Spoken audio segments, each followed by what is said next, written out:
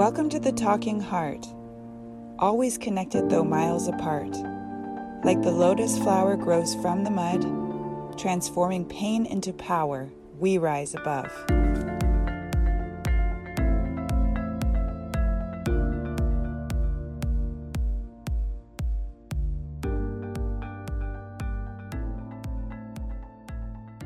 Living in close quarters with family can be quite a challenge.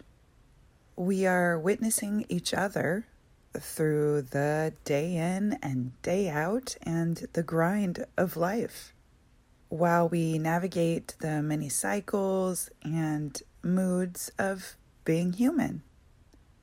When in close proximity to others, there is no hiding or sugarcoating reality. We must be careful how we talk to each other. Energy is transferred through tone and speech.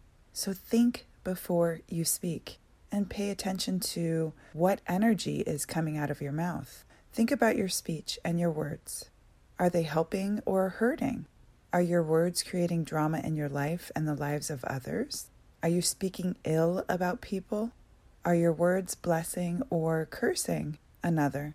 Do your words lift the other up, or do they tear them down? Is there any point in tearing down those closest to you and those that you love? No, there isn't.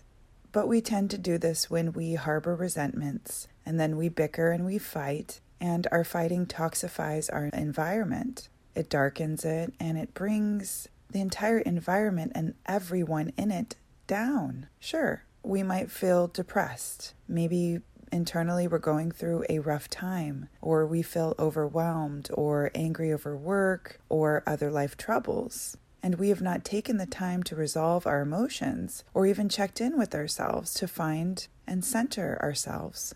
But this is not the fault of anyone around us, nor should our discontent be projected upon those around us, simply because we can't handle our emotions. Our emotions are our responsibility.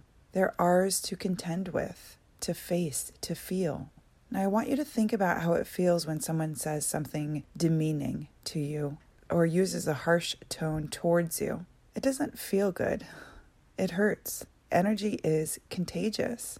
And when somebody is spewing hurtful words or harsh tones, at that point, we have a choice of whether or not we're going to take it on as our own and perpetuate this toxic cycle, and then probably take it out on someone else. And then that someone else will take it out on someone else. And then it just keeps going round and around.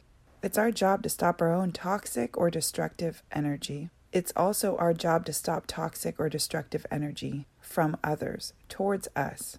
And how do we do this? By being aware of ourselves, by becoming the observer in our lives, by monitoring our tones and our words, and paying close attention to the tones and words of others. We have to consciously decide what we hold on to and what we let go of in that moment. Over and over. It takes practice, practice, practice.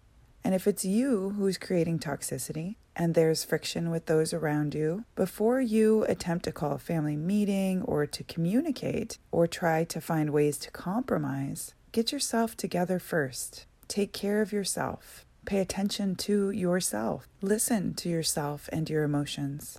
And if necessary, take space and time to get yourself right and into a calm and reasonable state where you can think clearly and your emotions have simmered down.